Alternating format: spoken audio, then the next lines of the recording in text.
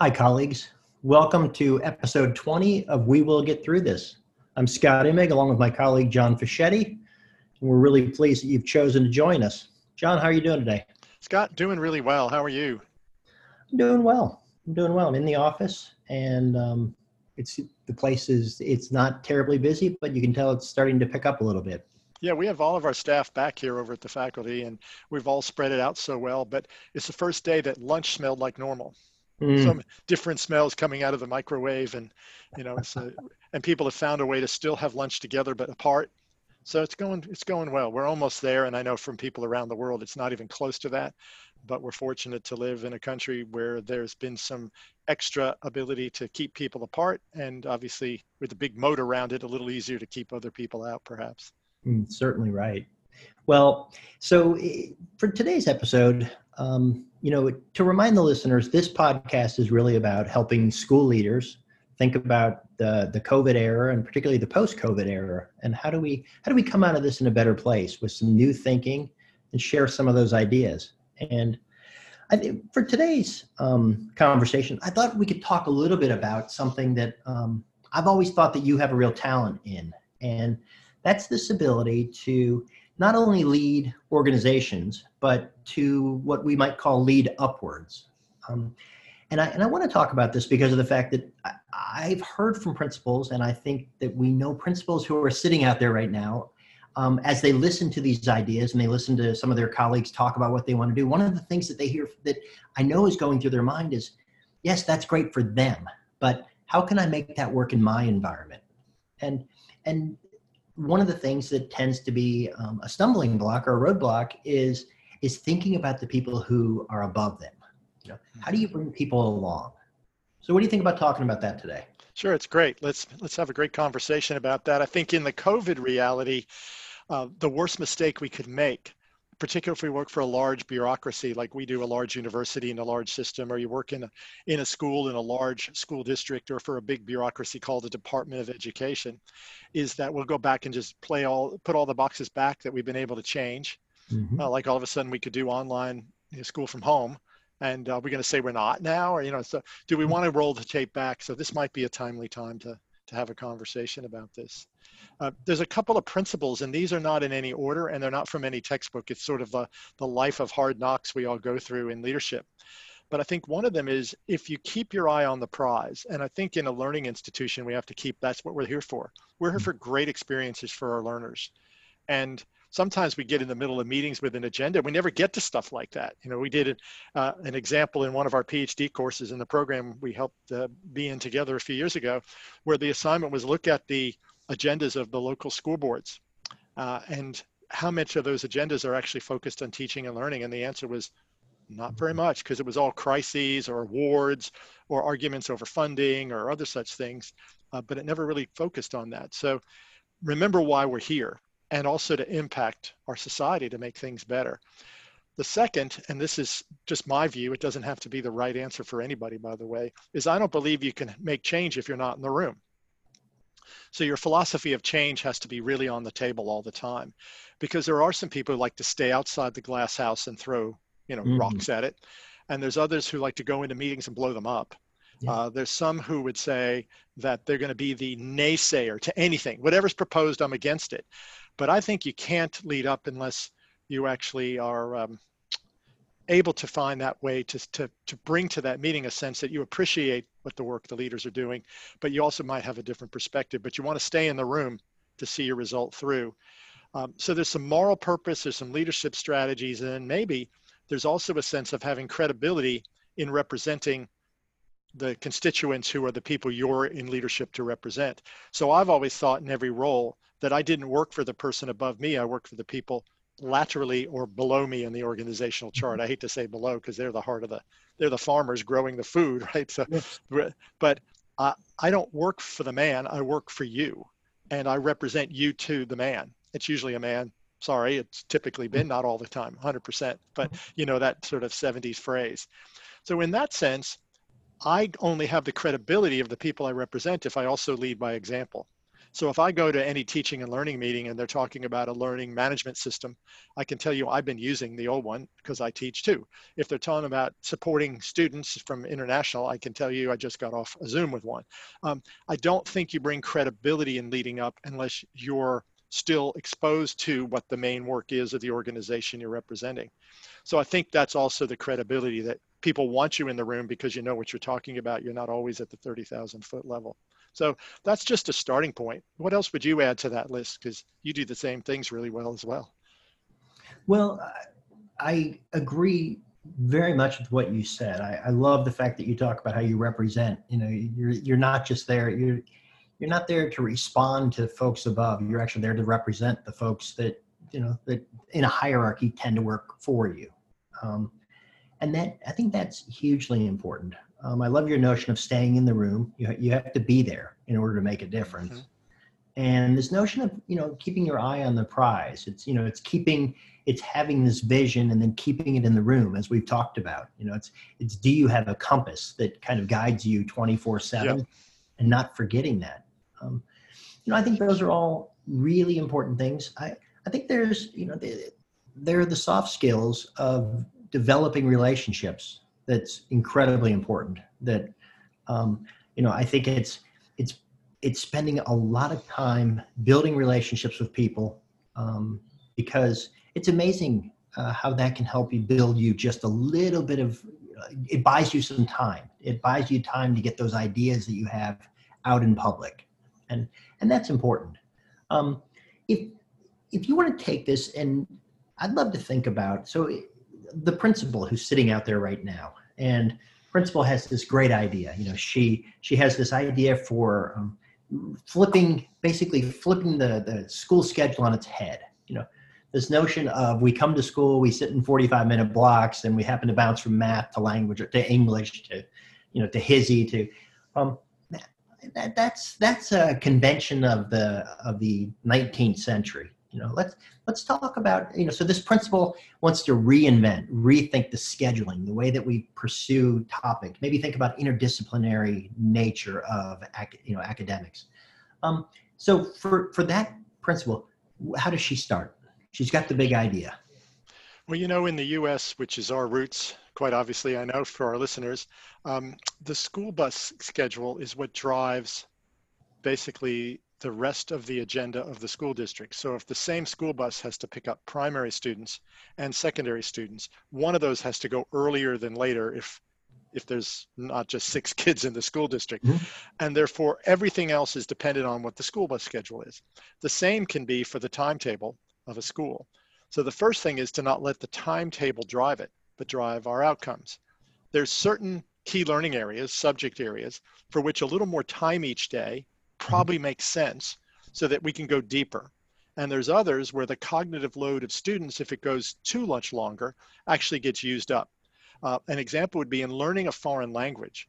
It probably is a 45-minute window that might be, and I'm not saying the best, I don't have that research in front of me. Somebody will tweet me or text me and say I'm a dummy, but that maybe there's a shorter burst of that. And if it's not the right example, you know what I'm saying. And there's others, like in reading, writing, listening, and speaking, like in English, we're being able to apply that skill. Or in science, where we do a lab, we do a little mini conversation / information sharing lecture, and we then try it out. Then we go to the lab. But isn't it really nice to wrap up in one session? So I think not assuming there's a one-size-fits-all solution that somehow 55 is better than 45 or 90 is better than 30. It's that in different areas we have different outcomes, and we don't want the schedule to drive it. So let's stop and refresh on what do we actually want. And what we want is real learning from our students. And sometimes that means we need a little more time. Sometimes we might need a little less. And for different students, we might actually exaggerate their learning difference by holding them too long, or they need enough time to transition that if it's too quick, they never get it, which puts us in the room of experts. We'll call that our staff or our faculty, to be able to decide that together. Then we have to look around, and this shouldn't be a 2-year task force, but there's a lot of those models. Every school's thought of this. Where's one that we might borrow, or do we need to design our own? And then do we want to pilot that with a group of willing teachers in a team or in one year level or grade level? So we're not trying to replace one size fits all unit with another new one that will just have as many side effects in a different way than the one we've had. And to get buy-in, you got to have people in the room talking immediately about what they see as the problems. So many schools that have changed their schedules actually took time away from planning for teachers, putting more stress on teachers. Others built in every Wednesday as a professional learning day for teachers, and they do the related arts, or they bring in community activities, or that's when they do excursions, when we used to be able to leave school. If you remember those days, they're called field trips or something. That's not on the docket until 2021, I bet. So in that sense, there's models which might allow you to take those, what might be looked at as naysayers, honor their opinion, and come back. I worked with a school in Louisville, Kentucky now 25 years ago. They worked with a very challenging group of kids, not because the kids were challenging their environments. They were virtually all homeless, living on the street or in a shelter, and their needs were so great. The teachers themselves were worn out by the end of the week. So they made Mondays the days in which a lot of the services to the kids were provided at school, the health services, social work services, et cetera. And they created a 4-day week.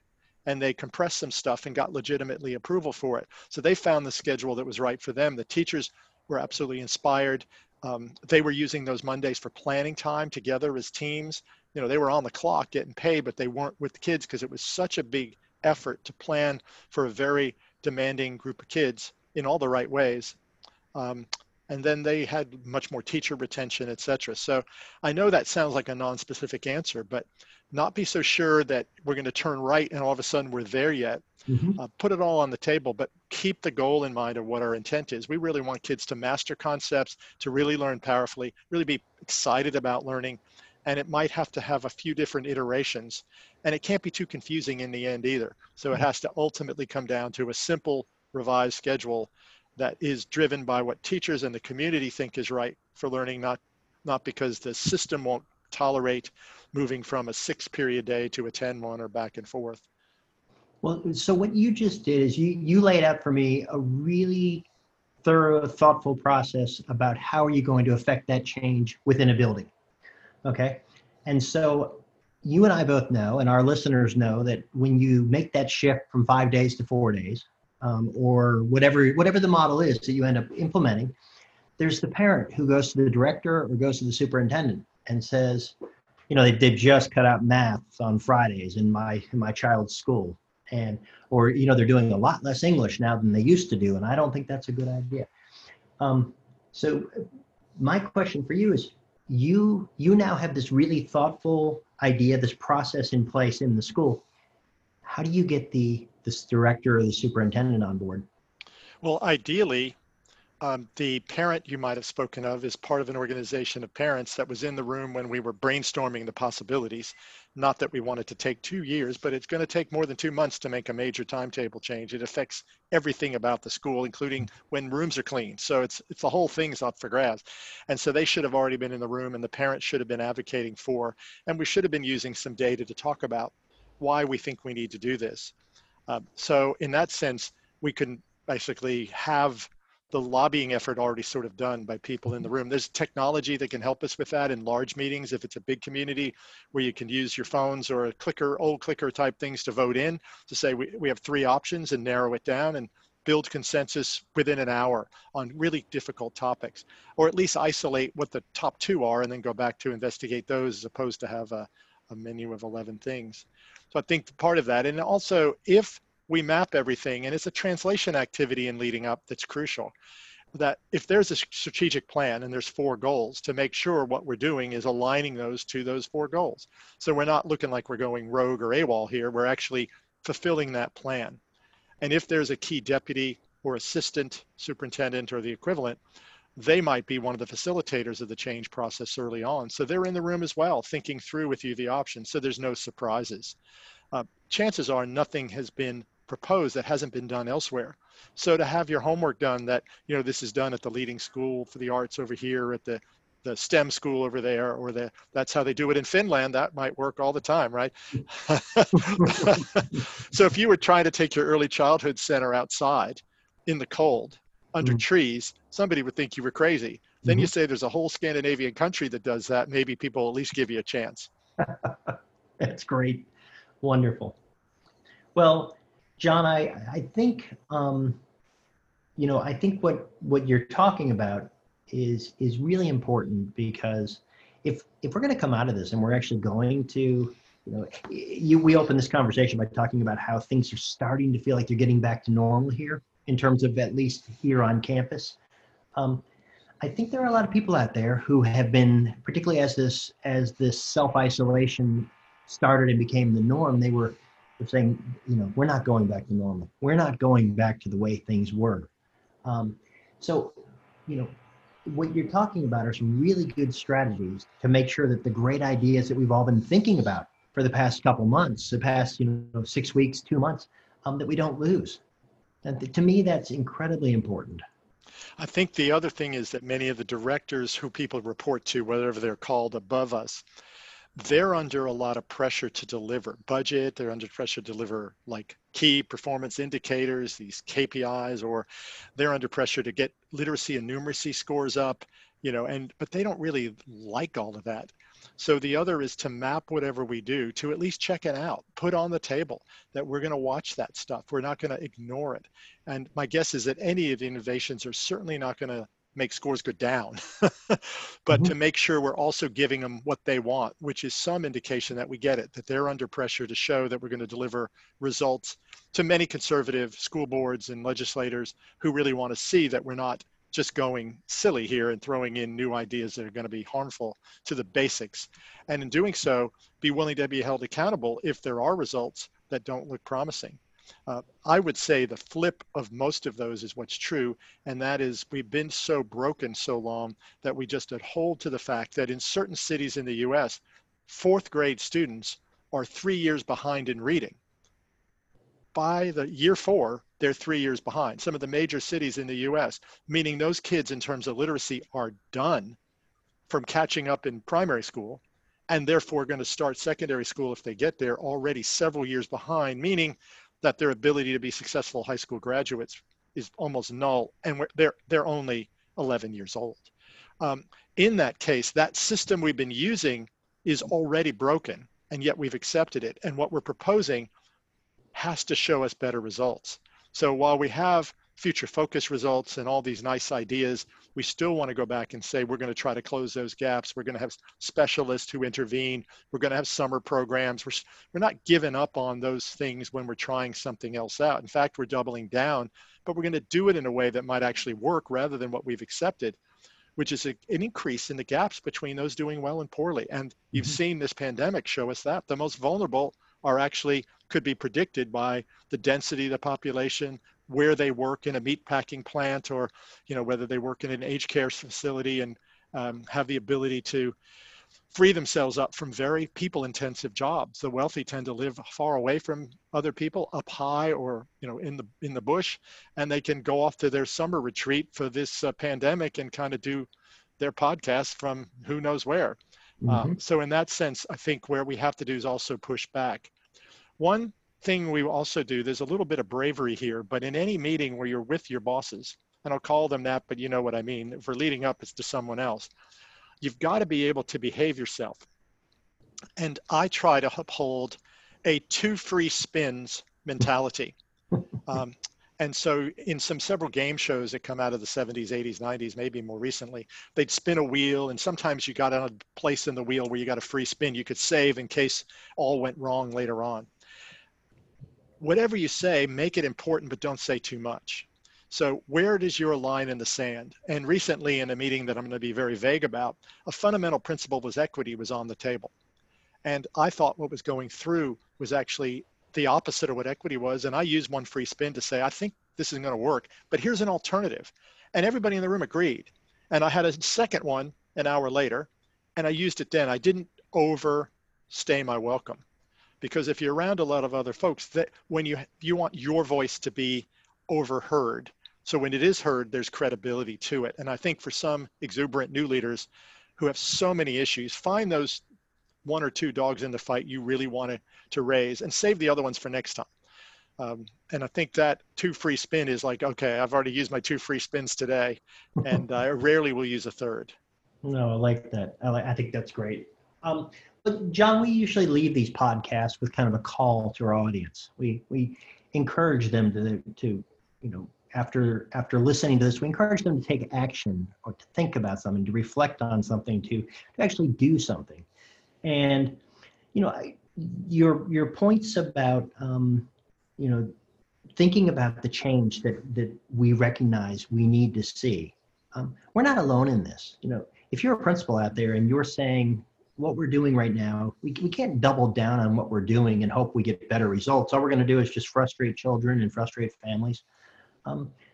And you have directors and superintendents out there who are thinking the exact same way, who are thinking, we want some good ideas. We want to hear from people. So if we think about our listeners and we encourage them, we often, most of our podcasts, we've asked them to look at their staffs and do something related to their school or their staff. What about asking our listeners to look up and think about their directors, their superintendents, the department, and think about a way that they might reach out and share one of their great ideas up? I think it's a great idea, Scott. And I think one of them would be to look at the agenda of those meetings that they are forced to go to, whether it's this mode or face-to-face, whenever they can, and see if there's anything on the agenda that actually is directly related to what they would say are the core issues they're facing, or is it coming at them as opposed to they're contributing to it, and offer to the boss or the secretary of that group an agenda item for the next meeting that actually puts something on the table they need. Because too often the way agendas roll is there's old business, there's then you go through that and then you get into some new business and there's never any time. So put something on the docket that's related to the issues you're facing.